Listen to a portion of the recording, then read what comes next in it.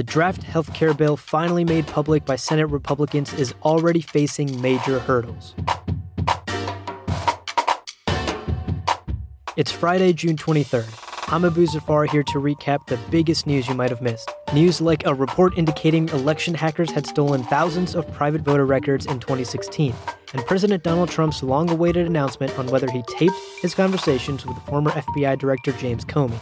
But first, Senate Republicans released the draft of their healthcare bill Thursday morning, and it may already be in trouble. 4 GOP senators have announced they could not support the bill in its current form. That's more than the 2 votes Senate Republicans can stand to lose in order for the bill to pass. And it could throw a serious wrench in Senate Majority Leader Mitch McConnell's plan to vote on the bill in a week. Senator Ron Johnson has said his opposition is more about not having enough time to review the bill than its actual substance. Senator Rand Paul stated that voicing opposition may be the only way to force the changes that he wants to see in the legislation. Of the 52 GOP senators, Republicans need at least 50 votes to force a tie, which could then be broken by Vice President Mike Pence to pass the health care bill. And on Thursday, President Donald Trump announced that he does not have tapes of his conversations with former FBI Director James Comey, despite having suggested that he did. In a tweet, Trump stated, quote, "I did not make and do not have any such recording." After firing Comey in May, Trump had threatened to release tapes of their conversations,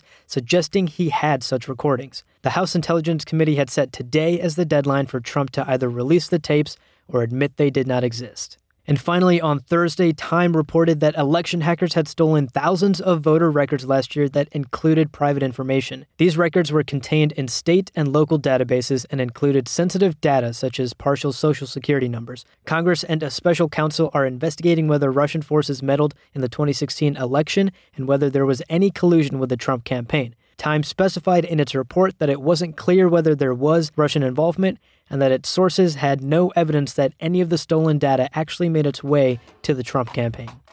And that was your Hot Mic update. For more on all of these stories, visit Mic.com and subscribe to Hot Mic on Apple Podcasts or wherever you get your podcasts.